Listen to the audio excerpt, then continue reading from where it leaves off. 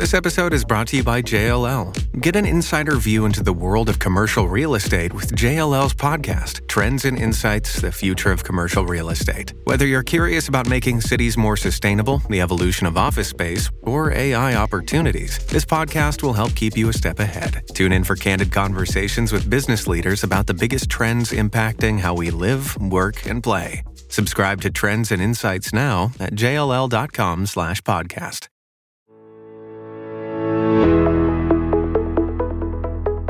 Are you ready to take your business to the next level? Every day there are countless books and articles that are published offering the key on how to make your business a success. It's easy to feel overwhelmed trying to keep up and run your business. That's why Deb Creer created the Business Power Hour. Keep up on the latest trends, best practices, and techniques for how to make your business a success. Let the Business Power Hour do the heavy work for you. Good morning, good morning. I am Deb Creer, and I am passionate about giving professionals the tools that they need to make themselves and their businesses as successful as possible. And today, we're going to have so much fun. We're going back to my roots. We're going to be talking about marketing. And I love talking about marketing because every business needs to be doing it, and every business is not quite sure what the heck they're supposed to be doing. And I don't care if you've been in business 20 minutes or 20 years. These things are still very confusing. And so we're going to have a great time today talking to my guest, André Rosdahl. So welcome, André. How are you doing today? I'm doing great. Thanks, Deb. I'm really excited to be on the program. I love it. Well, let me tell people a little about you, and then we'll jump into this. So André Rosdahl has a fascination with using data to make storytelling decisions. He has a wealth of experience in both digital marketing, strategy, and execution.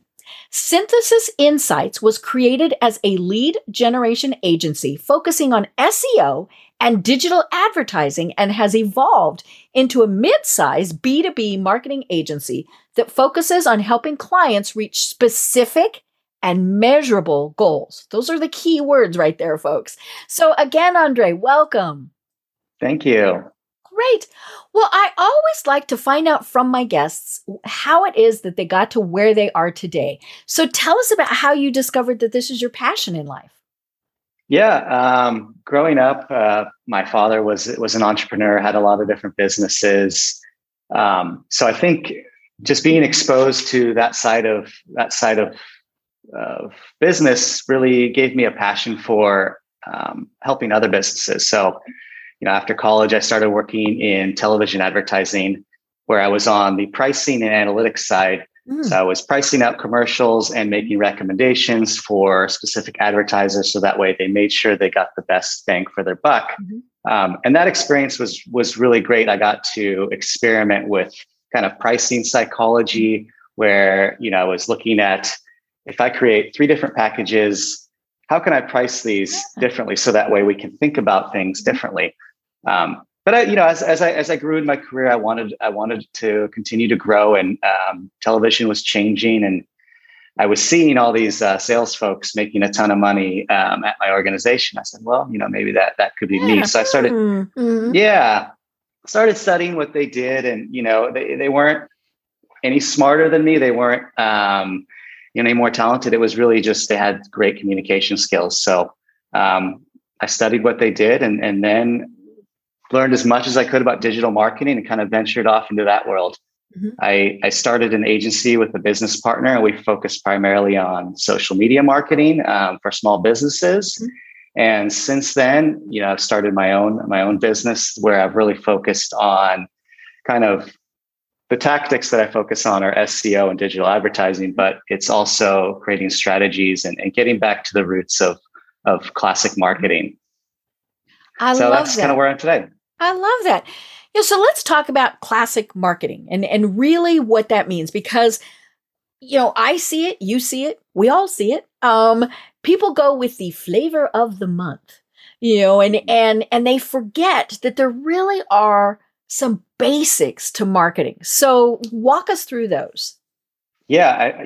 Every time I start working with a client, I really focus on providing specific measurable goals for them. So I asked them questions like, what are your key performance indicators for this? What do you want to accomplish? And a lot of times they don't know. Right. They give you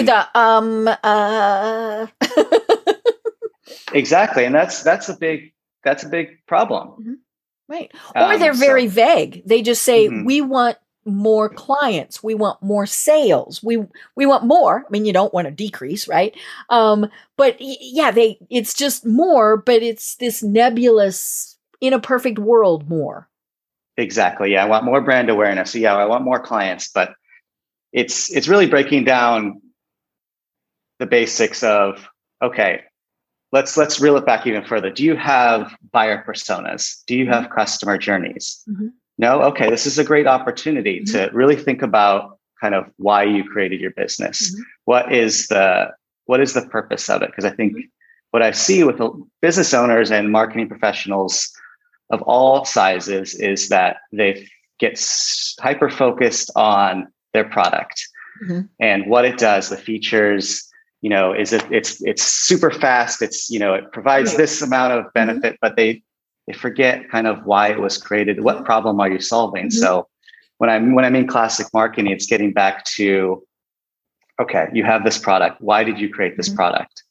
Who is it helping?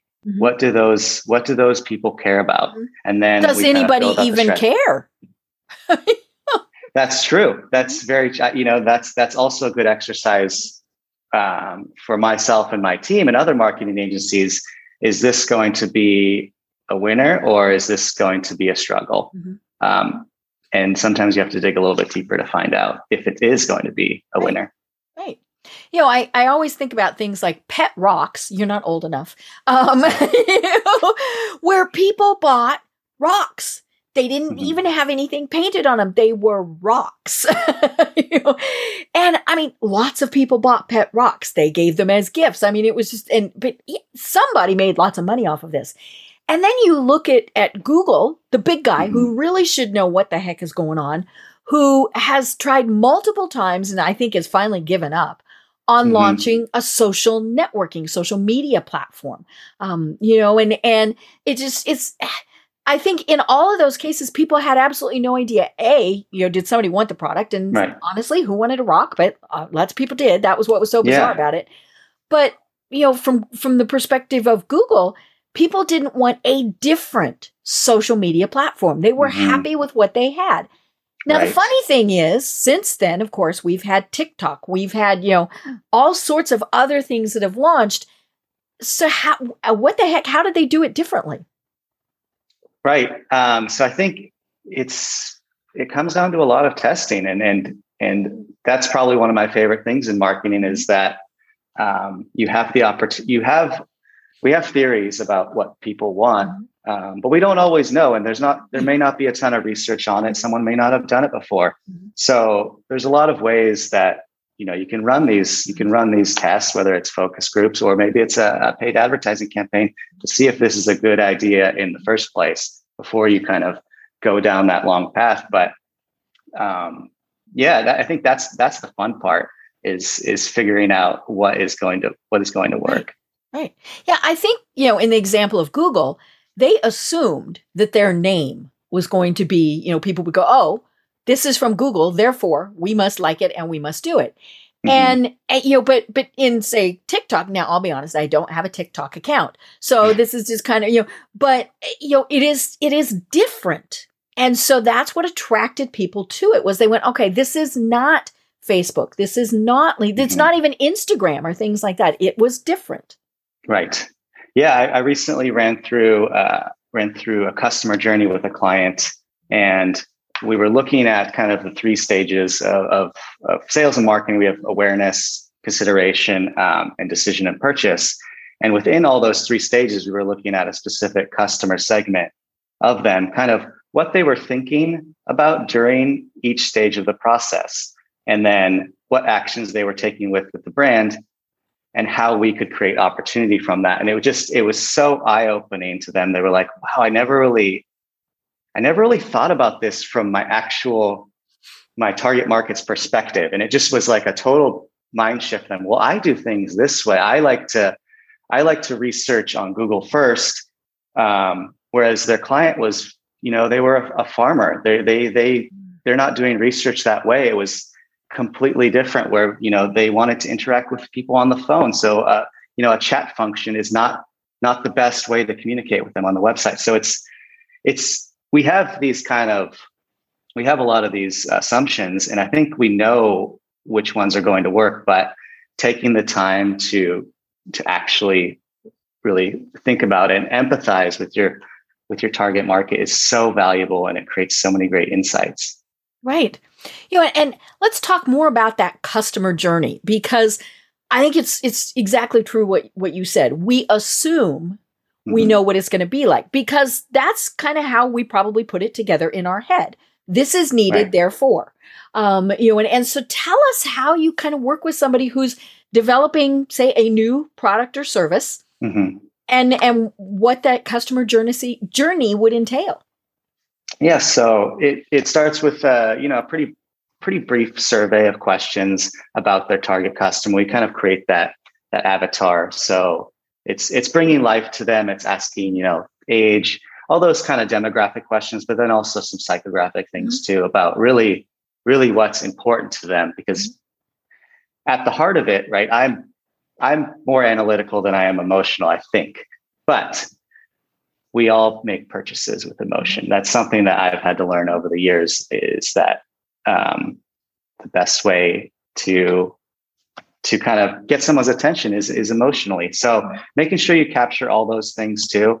And then it's going through each stage of the process, right? And the biggest thing that I've seen is we tend to jump too quickly to these secondary and third stages of the process, where you might think a client is in that consideration.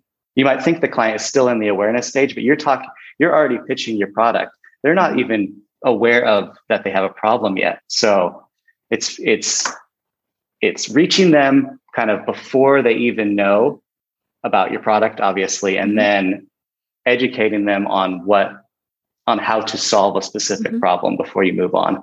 That's an area that I've really seen a lot of opportunity, because if you start pitching someone too quickly, they're going to be turned off.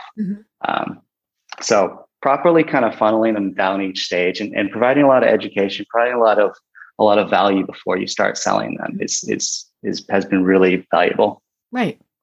And it's so important to understand really what is important to them. I believe it was Volvo, when they were doing a lot of their advertising. They didn't talk about how fast it could go from 0 to 50. They didn't talk about Corinthian leather seats. They didn't talk about any of that. They talked about the safety features, because they knew that their target market were mothers, and that was what the moms cared about. Right. Is this safe for my kid? Okay, I want the blue one. Because right, that was the emotion part. I want the blue one. But yeah, and I think that's where we get caught, because we think we know what's important. So we might think, okay, this lady is going to care about, how many kids she can get in there, how, all those, how many cup holders there are. No, I want to know if my car gets broadsided, what's going to happen.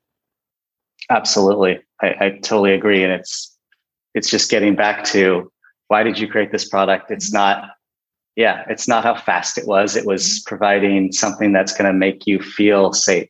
In the case of Volvo, and they nailed it. And I think we still have that perception of the brand today. Right. What, 30, 40 years later? Pretty amazing. Right. And same thing with like minivans, and all of those. I mean, they certainly didn't position them as woohoo sporty, right? Because they're not woohoo sporty. They are family vehicles.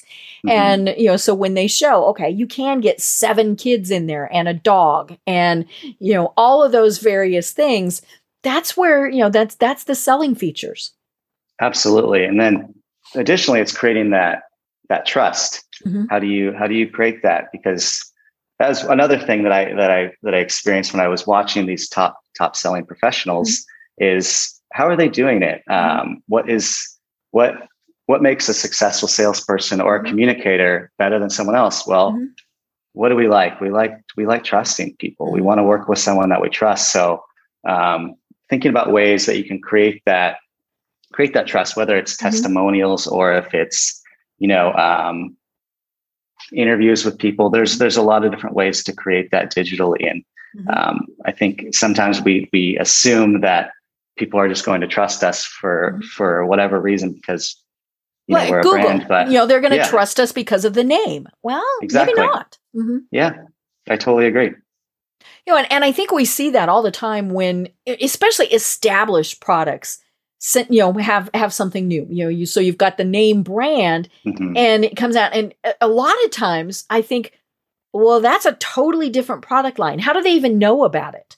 And if it's kind of one of those things where if I'm wondering it, I'm probably not unique. So, how was it that? Sorry about that. That that they came to those, and again, it comes back to knowing who it is that you're marketing to. Cars are a great example of that, because we all like to think that, it's the guys, especially the salespeople, right? I hate it when I go to buy a car and I get ignored. And my husband has been known to tell them, this is her car. Like the last vehicle we bought was a pickup, and it's my pickup. You talk about being ignored. I mean, they could not get it through their head that he was just there to be there. And the pickup was for me. And so, but there's a vast majority of decisions of anything are made by women. And I think that is the one thing that, people, especially, even if it's a male oriented type of product, it's still, the wife, the spouse, the sister, the daughter, the whoever that says, what about, or just, no, you don't need another one of those. Yeah. And I've worked with a lot of clients in the home improvement space. And we create these personas. I ask the business owner, who's your target market? And they're like, men 35 to 64 that have, income of 150,000 plus. Because it's an appliance and it's silver and exactly. Maybe because they're making, and I ask them, what makes you think, well, they're the ones that are paying for it. They're the ones that are making that, they're putting down the credit card. And it's taking that step deeper of, well, how did they get to that decision? Did they make that decision on their own? I don't know. Maybe we should dig a little bit deeper into that. And then you do some homework and you find out, no, it's absolutely not the man making that decision.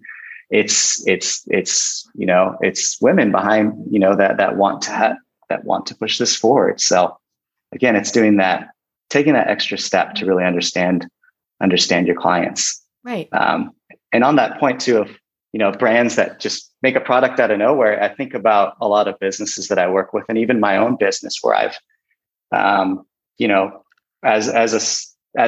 starting up as a business, I wanted to offer every service under the sun. And it was great, because you have the time and you think you can do all these things and you want to take the money. And you think everybody needs it, so I'll offer all of it.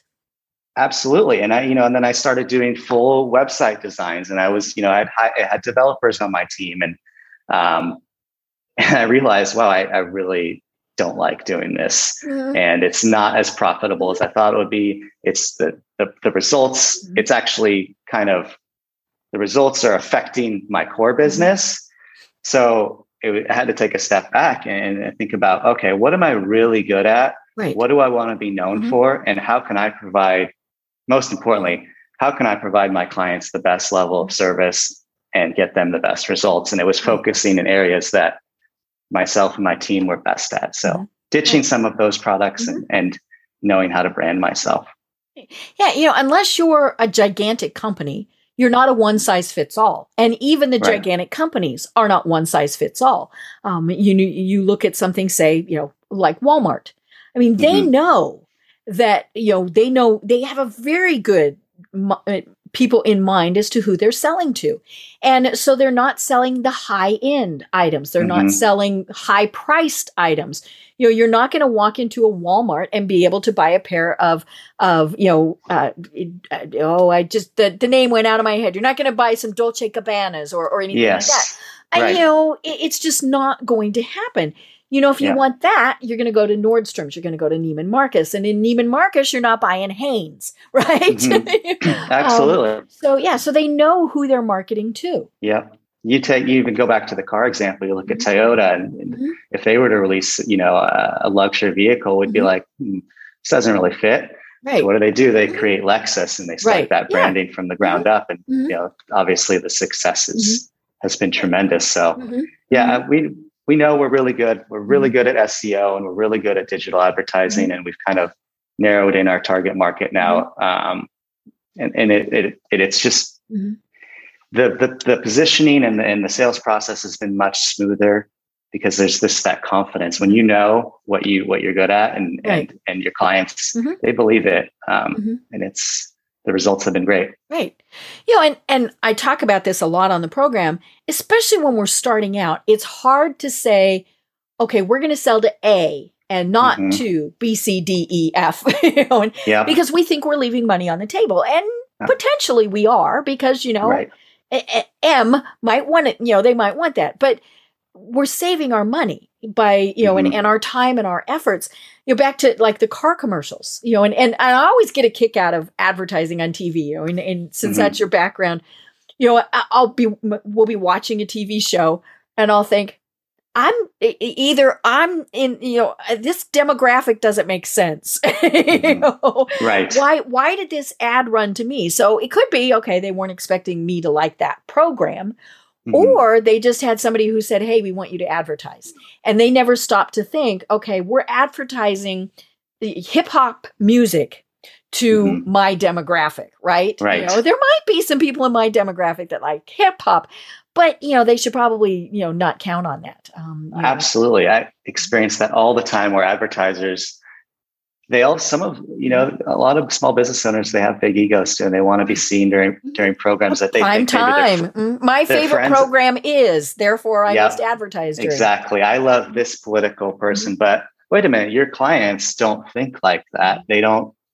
Right. That's you know, maybe those are your friends, but is that your target market? So you have to, you know, I found myself having to say, all right, let's pump the brakes. Let's reel it back. Why are you doing this? And then they're like, oh, okay. Right. They kind of starts to click a little bit. Yeah. Yeah. Years ago, I started my PR career working for the American Cancer Society. Fabulous place to especially to learn your chops. And, you know, because we had really good relationships with all of the media. And I remember one time we had a campaign going, and it was breast cancer in younger women. So, you know, 20s and 30s. And, you know, so we go to television station X. At that point, they were required to run a certain number of ads, you know, for free. And so we, you know, and so we're working with them, and they said, okay, we think this should run during our 6 o'clock news, because that's when the most people watch.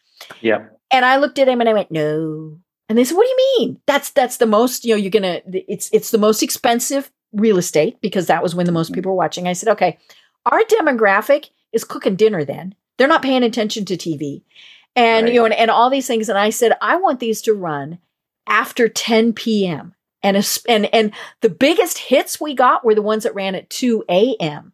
because the young moms were up at that time and they were watching TV because there was nothing else to do. And, you know, and they were like, really? And so we got like 5 times the amount of space, because who wanted to advertise at, you know, 2 a.m. But it was just a matter of knowing who our audience was. Yep. It's so important. Just to that example, it doesn't matter who many, it matters who. And that's what we're all trying to do. Right. Now I want to talk paid, because that is what you specialize in. And, you know, I always love it when people say, oh, we want to have a Facebook business page because it's free. Okay. Yeah. It's free to the point that you're not paying to have it. And I always say, always have a website, all those various things. But I do tell them, okay, it's still your time and your energy. So it's not completely free. But, you know, people think that free is the best way. And then they think the other extreme, well, if we pay, it's going to cost thousands of dollars. So, you know, talk to us about how the average small business person can do a good paid advertising campaign.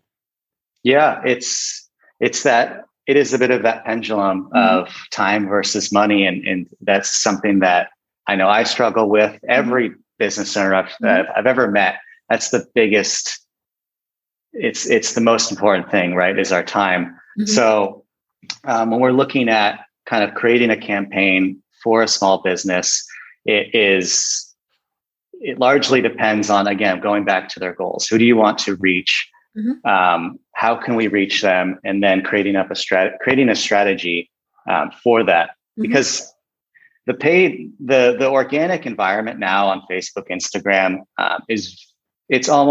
it's very difficult to get any exposure at this point. So you either can create partnerships with people through influencers, or you can go the paid route. And I think if you're going to go the paid route, it is important to have these specific measurable goals, whether you're spending $500 a month or $50,000 a month. It's not just about, did this result in a sale? Because again, we're going back to that customer journey.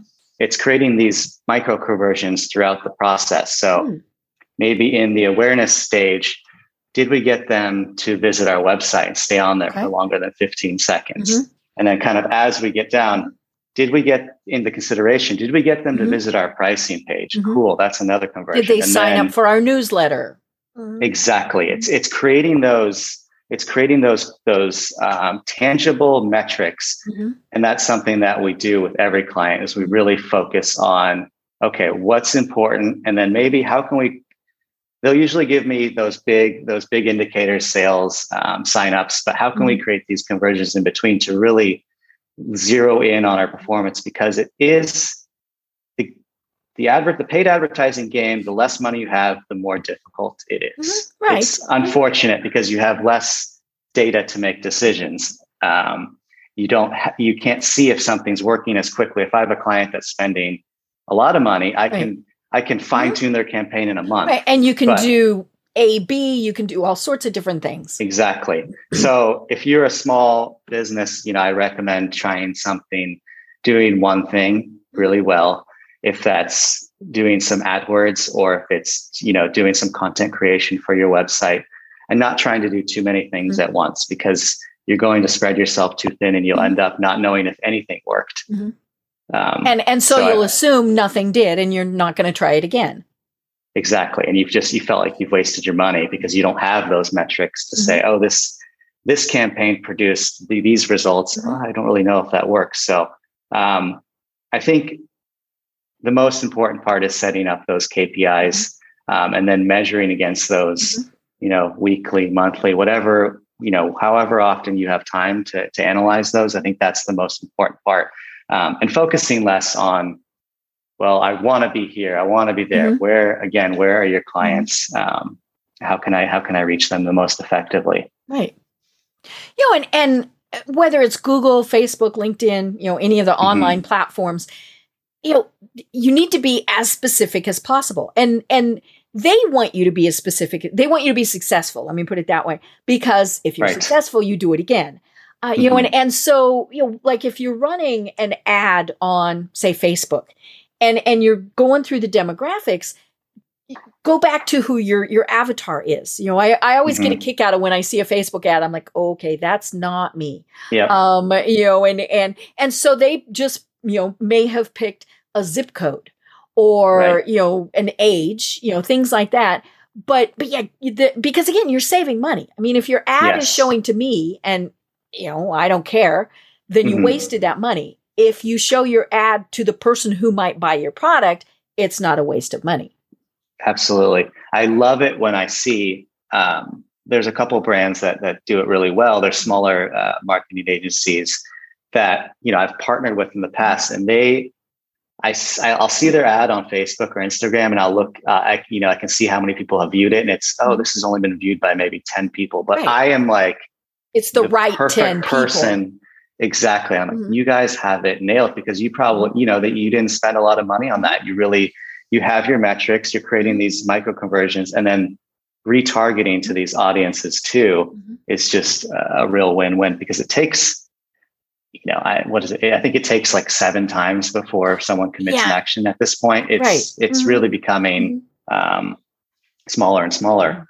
Right. And that's really only half the battle, unfortunately, is you got to get them to see your ad, but then it's cool. Now I have them. What can I do now? And if you're taking them to your homepage, that might be the right play. It might not be the right play. It's again, it's going back to your point about being specific. If you are looking for a specific product, let's say you're looking at, you get an ad for blue shoes, like these blue, cool Nikes, they look really great. And then you click on the ad and you're taken to the homepage, and then you start seeing Adidas, white Adidas. You're like, what is this? You're going shirts. And you're supposed to search for, well, no, not going to happen. No, absolutely not. You're going to leave that site because your attention span is, we're limited with our time, which we only have so much time. We see so many ads. So it's creating that kind of consistent flow throughout the process. That's really where the magic happens.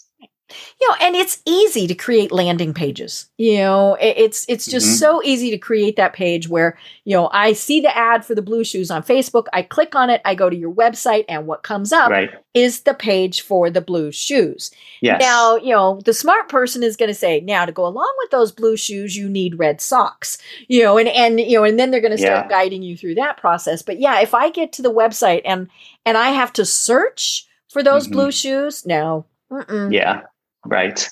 Yeah. If there's any sort of disconnect, then it destroys credibility. And again, we don't have time for that. Right. So now you talk about, we have to have data. And I think that is probably that you absolutely have to have it. I mean, you absolutely have to have it. But I think it's one of the least things. I mean, we kind of mentioned it. I just want more clients. I want, okay, no. How many more clients and all of those things? And so talk to us about why data is absolutely, positively must have, can't live without. Yeah, I think for me, it's so important because it influences all of the decisions that we make. And I think going back to emotion, you can use this data to test these emotional triggers. I work with a divorce attorney firm, and we've tested various creative, whether it's fear or if it's anger or if it's at peace, creating kind of these peaceful resolutions. And you're able to test that using data to find out what's going to work. So, and what we've seen is that it's hard to make assumptions, and you can't really, you have these assumptions, but you need to test them and you need the data.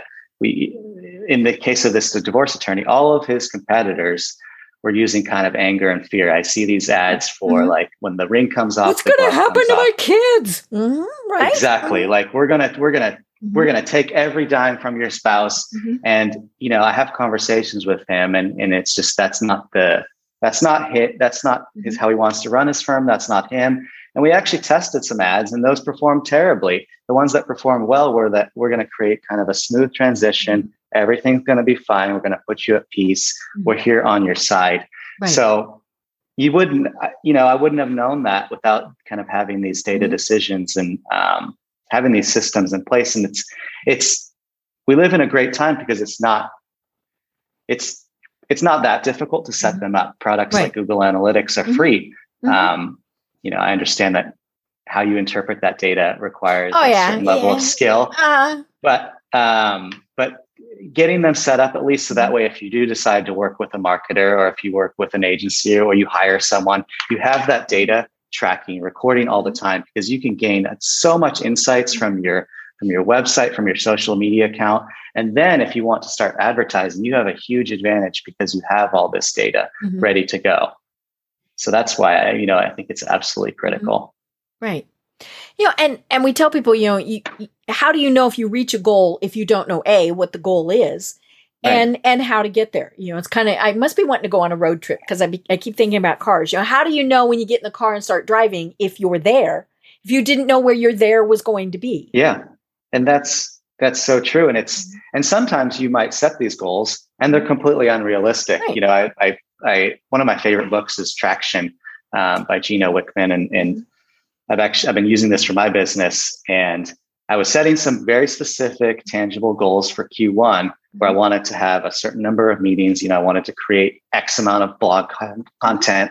I wanted to have all these things. And I think I came up with 6 goals. And as I'm looking through it, I'm like, oh, wow. It doesn't sound like a lot, but I'm reading the book and they're like, this is what's going to happen. You're going to set all these goals for your first quarter that you go through this process. And then the next quarter, you're probably going to set 5. And the next one, you're going to set 3. And it's really because you fine tune it on a few things and doing them well. And that's where the magic happens. So I love that process. I recommend that book to all my clients. And we go through it, and we'll talk about how I fit, how my team can fit in your marketing piece of, how does this marketing decision affect your sales process? Because it's really all tied in together. And that's another thing that I love is I love not looking at marketing and sales as different silos. They're really very much, they should be in sync, and we have to think about them the same way. Right. And people need to stop making faces when we say you're in sales. You're in sales, but yeah, they are definitely a partnership because you can't have one without the other. And then you put R&D, all of those various other things in there, it's just absolutely critical to have all those pieces together. Absolutely. I know, during my time in the corporate world, I was working in the marketing department. We would butt head with sales all the time. And that was good. I think through conflict, we learned a lot about each other, but at the same time, we still looked at our departments as separate. And we had different goals, but I'm a marketing guy, but at the end of the day, without sales, I realized that I'm not needed. So we have to be on the same team. Yeah. We can market the living daylights out of a product, but if nobody buys it, it's not going to matter. And it's that same process of when, a salesperson is selling a product, what communication strategies are they using? Are they, how do we generate interest? How do we generate desire? These are things that, on your landing page or in your ads that you really need to be thinking about is getting deep into those psychological triggers that are available. Right.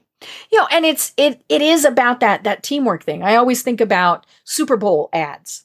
I don't think they get the salespeople involved in those at all because the Super Bowl ad is designed to catch people's attention. And they spend millions of dollars to do it. Right. And I always wonder just how successful those actually were in converting. Now, some of them are awareness. I mean, I think Budweiser would probably be a great example of, we're getting awareness and people know, okay, the Clydesdales and the cute story about the puppy and all that's Budweiser. We're not wondering, is it Coors? Is it, some other thing? We know it's Budweiser. But, there are so many times where you see it. And whether it's a print ad, whether it's, Facebook, all of those various things, the marketing people went, ooh, this is pretty. Oh, we could win an award. We can win an award on this, right? And the salespeople are like, but back to your farmers, our people, the people we're selling to don't even have smartphones. Agreed. Yeah. And I think I look back at this last Super Bowl and I remember that Coinbase commercial where it's the QR code bouncing around the screen. Right. I'm like, this is a company, they're not doing so well right now, but this is a company that understands their target market that is, they have their cell phone ready and they could track exactly how many people clicked on that QR code. I'm like, that's pretty cool. And people were, created that buzz afterwards too. Right. So some guys do it right. Yeah. Yeah. And there's easy ways to be able to track even some of that stuff. I remember way back when we didn't have internet and we didn't do all of those things, we would run campaigns and give different phone numbers. And that was a very easy way for us to know, okay, they saw this ad, they called this number. They saw this ad, they called this number. Okay, this one worked, that one didn't. And same thing now with just being able to track, okay, they clicked on that, went to this landing page, or they did this. I mean, there's so many ways to be able to track it that are pretty simple now. And always have been. Yes, it's so true. And right now I'm working with a lot of B2B businesses where the sales cycle is longer and the products are more expensive. So it's so imperative to track each stage of the process, because that's how you know that things are working, and you can pivot more, more quickly if they aren't. Right. And it's funny, we talk about goals, and I always remember, that in marketing and in various other places, we're told to have your BHAGs, right? Your big, hairy, audacious goals. And those are kind of your pie in the sky type of things, right? And we want people to dream about, okay, I'm going to have a yacht and I'm going to do this and I'm going to do that. Right. But then they forget that they've got to have the little goals in between. Yes. And so they have to change. I mean, what were your goals 5 years ago? I'm guessing they changed when the world shut down, right? Absolutely. And then it's breaking those goals down into creating habits too, which is like a huge part of my life. And I think it's helped myself, and it's helped a lot of my entrepreneur friends as well, is building those successful habits. It's setting that goal, and then strategically, how can I get to that goal? And it's creating, and then setting up those micro goals in between that really, then you're at the end of the year and like, oh, I reached my goal. How did I do it? Oh, well, I had, I set a goal to have one meeting every week, and I did that. And then, my revenue was up 50%. This is great. Right. And, and as we said, they have to be flexible. I mean, 2.5 years ago, we would have said, we're going to go to X number of networking events and conferences per month, per week, per whatever. Right. I haven't been to an in-person thing since February of 2020. Will I go back to them? Sure, but just not now. And so I had to pivot to say, okay, I'm going to do X number of online types of things. You and I met on Lunch Club, and so it's just a matter of switching stuff around. And I think, unfortunately, what we saw in some of the cases when businesses failed during the pandemic, it was because they could not change. They might still have been saying, maybe they were a restaurant, we're going to serve 200 people a night. We're going to do it no matter what. And it's like, no, you're going to have 5 people that go through the drive-through. And so, you can ramp back up to those big numbers. But hey, your light just went out. Okay. Lights are back. I love it. For everybody that's just listening. For real. All of a sudden, poor Andre was in the dark. But those goals have got to be flexible, and they have got to change. And the faster we realize it, I think that's the other thing with so many people. And, gotta love it when we were initially told 2 weeks, we're shutting everything down for 2 weeks. And every person went, we all knew it was good, but we had no idea how long. I mean, a couple months. I don't think anybody in March of 2020 would have thought that 2+ years later, we were still going to be dealing with a lot of what we're dealing with now. And so, to make those changes, you might have held off a little bit, but you still had to make those changes.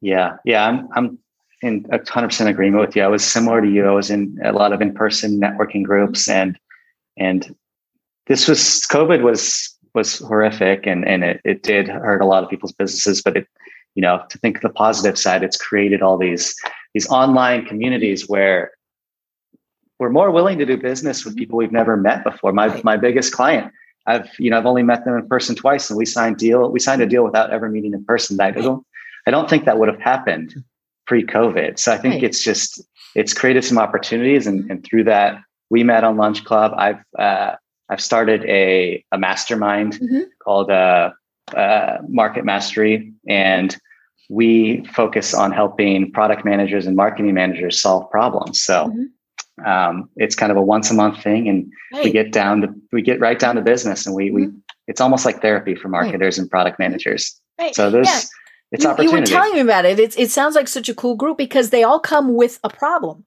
and it's okay, we're going to solve this problem. And of course, the thing about doing it digitally is now they can be from wherever. So you can pick and choose, you don't, if say you might have conflicts of interest, okay, then you have 2 different groups. I mean, it's very easy to be able to pivot. I hate that word, right? Aren't we all tired of that word? Yeah, but a little bit. But it allowed us to expand. And I think we would have gotten there, but obviously COVID made us do it overnight. Yeah, we really had to ramp things up quickly, and it's been an opportunity. Mm-hmm. Right. And again, as marketing people, we had to totally rethink how we were going to do things. How were we going to get people the messages? I mentioned that we bought a pickup. I bought a pickup right in the middle of COVID, right? Which means no test driving because they weren't going to sanitize it every time. Wow. And so you were supposed to look on the websites. Okay. That worked if their inventory was correct. Because I certainly wasn't going to get in, my car and go toddling down there and then have them say, "Oh, sorry, we don't even have those in stock anymore." And so they had to ramp up to do real online chats, not the AIs, not the, now the AIs were good to be able to say, "Okay, what are you looking for? Sedan, minivan, whatever," and then get you to a real person. But, we had to be able to have those conversations that we would have had in person. We had to be able to do them online. And a lot of companies just weren't able to do that. Right. It's that personalized touch that we desperately still, we will always want that. We want that. We want to feel heard and communicated to. And you're right. Some companies did it really well and some unfortunately didn't. And we're okay with it being AI, as long as we know that, we keep mentioning that we met on Lunch Club. And, it's the platform sets up meetings for people Wednesdays, Thursdays, Fridays. Mondays and Tuesdays are actually better for me, for my schedule. And so I go into their little chat thing and I fire that off. Now, I knew I was going to get an automated response. So I wrote my question very simple, very basic, and I got a very simple, very basic response that said, "For right now, we're focusing on Wednesday, Thursday, Friday." I'm like, and then it said, "But we will consider moving to but then it said, if you want to continue the discussion, a real person, I forget how they worded it, but they basically said a real person will now participate. And so I did. I responded and I said, I am curious as to why, and they responded and they said, it's just, we can only do so much. And so we picked those 3 days because, and they've got a very sophisticated algorithm that sets up the scheduling. I've always been very impressed with that. But I got the AI. I knew I was getting the automated response, but then I was given the option. Do you want to talk to a real person? Right. I think that's the most important part is, when some chatbots still do it where they, they kind of allude that they're a real person, but hello, this is Ruth. Yeah. No, be authentic, be real. And chatbots can be very, like in this case, that was exactly the service that you probably expected. And they did it right. Well, and I've seen them where they've said, "Hey, this is Ruth, the automated response system." Yeah. And so, okay, but yeah, it's interesting how these things are evolving and like I said, I think it would have gotten there, but it was like, okay, this has to happen now. Yep. I think it sped us up 5-10 years in the way we communicate. Right. And even brick and mortar places had to figure out how in the heck are we going to deal with this? Because, of course, the biggest question, are you open? That really was probably the biggest question that most of these places were going to get is, are you open? Especially in the first couple months. And if I couldn't tell from their website, their Facebook page, their whatever, and if I called and got voicemail, the assumption was they're closed. Even 100%. If it said something, and so, those places needed to have, even if it was just, somebody answering the phone and saying, "Hey, we'll get back to you." But, or, we are open. And then, but this is the automated system because, it was, and that comes back to knowing who your audience is. What type of information do they want and when do they want it? And how do they want it? Exactly. Right. And I think back to a lot of the restaurants during COVID too. And even now where we're so used to using the QR code. But again, it's like, you have to know your audience. If it's a fancy 5-star restaurant, you probably aren't going to take out your QR code, right? Or one that targets, say, senior citizens. My mom always goes, "What's that little checkerboardy thing?" Yes, exactly. So it's, knowing your audience, you're a millennial or a Gen Z or, Gen X, they're going to be probably fine with it. Maybe we'll grumble a little bit, just because that's human nature. Right. But change can be difficult. But again, knowing your audience and providing that a level of service that you expect. Right. And it comes back to exactly what you were saying before. The easiest way to figure that out is to ask.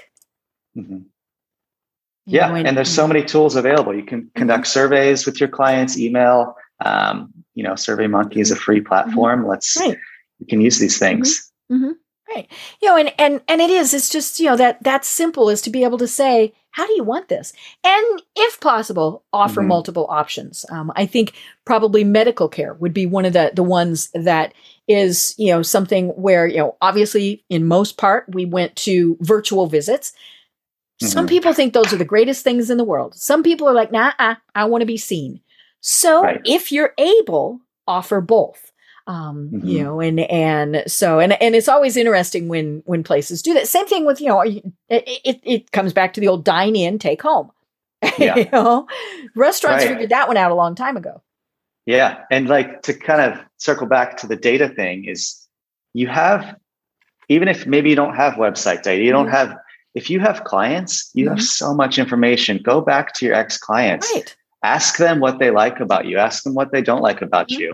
Ask them to refer you. It's such a like a gold mine of information and potential new business that I see a lot of companies leave on the table. Is ignoring those pre-existing relationships that you can take to the next level. Because we can spend $1 gazillion on ads. But I'll see a Facebook post from a total stranger saying, "Oh my God, you should." I'm like, okay. Yeah, right. Again, going back to that how do we create trust? How do we create credibility? If it comes from someone else, it means 10 times, 1,000 times more than it does coming from you, right? Because, we of course we're going to say biases. We're the greatest thing in the world. Exactly. But if you have someone else that says that for you, that's where the magic happens. Right. And you can get creative with it. If you don't have a lot of clients, there's ways to do it.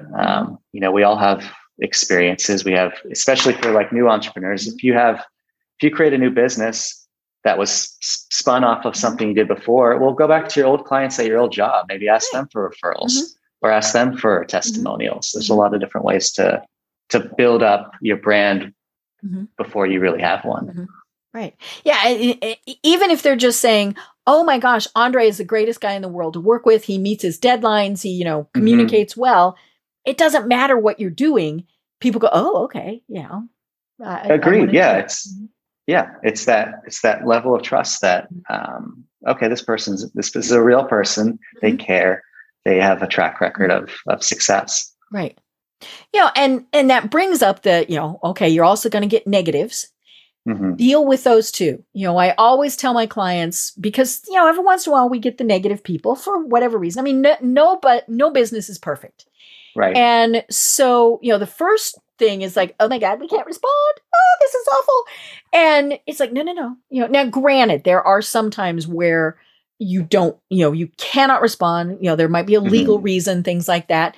Sometimes it's just somebody decided they were going to vent and you bore the brunt of it. But if at all possible, I tell my clients, we have to respond. We have to acknowledge, because that's really all we want, right? If I'm complaining about something, I want somebody to say, hey, we heard you. We might not be able to fix it, but we heard you. Right. Yeah. I think a negative review provides a ton of information. Far more sometimes than the positives, right? Absolutely. I always, that's the first thing I ask is, when I start with someone is what are your top objections? What are some of your negative reviews saying? Because we can address them in the future on our landing page, on our, how we communicate, how can we fix our process so this doesn't happen again is something that we really can't ignore. It sucks. It hurts when someone says you're not good, but they don't love us. Yeah. But what's the opportunity? How can we deal with that? It's not inherently bad. It's your judgment on the situation that makes it bad. Right. Yeah. I mean, if you have 5 people that say it took them too long to answer the phone, then it's taken too long to answer the phone. And so figure out, okay, what do we do? Even if you just get the hello, please hold. Hello, please hold. I'm like, oh, okay, well, at least there's somebody there. But you figure out those, and people hate failure. But that is where we get our best information. Mm-hmm. Yeah, that struggle, that conflict is where the real magic happens. Right. Definitely agree with that. Oh my gosh, André, we are almost at the top of the hour. It's always so much fun talking marketing because it goes back to my roots. And I tell people, I was doing this before Al Gore invented the internet. But it is still all the same thing. I mean, you have to know who you're selling to. You have to know what is their pain point? And it could be pleasure point also. I mean, we get caught up in what's causing them pain. Well, okay, maybe they're buying a luxury car because, it's not because there's a pain point. It's because they're buying the luxury car. So what are those? So yeah, marketing has not changed. Not, when caveman were trying to sell square rocks, to put on things to make them go somewhere. Somebody probably went, wait a minute, what if we make them round? And let's ask, hey, will people buy these? So it's always been there. So if somebody wants to work with you, first of all, tell us what services you offer and then how they reach you. Yeah. So services we offer are marketing strategy. So anything from, and this is where we work with, businesses of all sizes, where we can take a look at kind of what you're doing and analyze, is this working for you? Should you be doing something different? How can we go forward? And then tactically, we really specialize in helping clients reach the right audiences on Google through search engine optimization. And by that, I mean, not just getting 1 million people clicking on your website, it's getting the right people clicking on your website with the right keywords. That strategy, really a long-term play there. And then digital advertising, specifically focused on lead generation. How can we get more clients in the door? Cool. And then you can reach us at synthesisinsights.com. And we also offer the Market Mastery Roundtable. That's marketmasteryroundtable.com. That's specifically targeted towards marketing managers and product managers, where it's almost like therapy. It's free. Anyone can join. It's an hour each month where we just we solve problems. Perfect. I love it. This really has been, as I was saying, it's fun. It's fun to get back to our roots, right? And really be talking about those things that are, if we're not doing them, we're not going to be successful. And so that's that's why we want to talk about this. Do you have any final thoughts that you want to leave everyone with? Yeah. I think for businesses of any size, try not to get caught up in the latest tactic. Focus on the problem that you're solving. Think about things from your client's perspective. Don't get caught up in your features and benefits. That's the main thing that we focus on, and that's how we create campaigns that work. Perfect. I love it.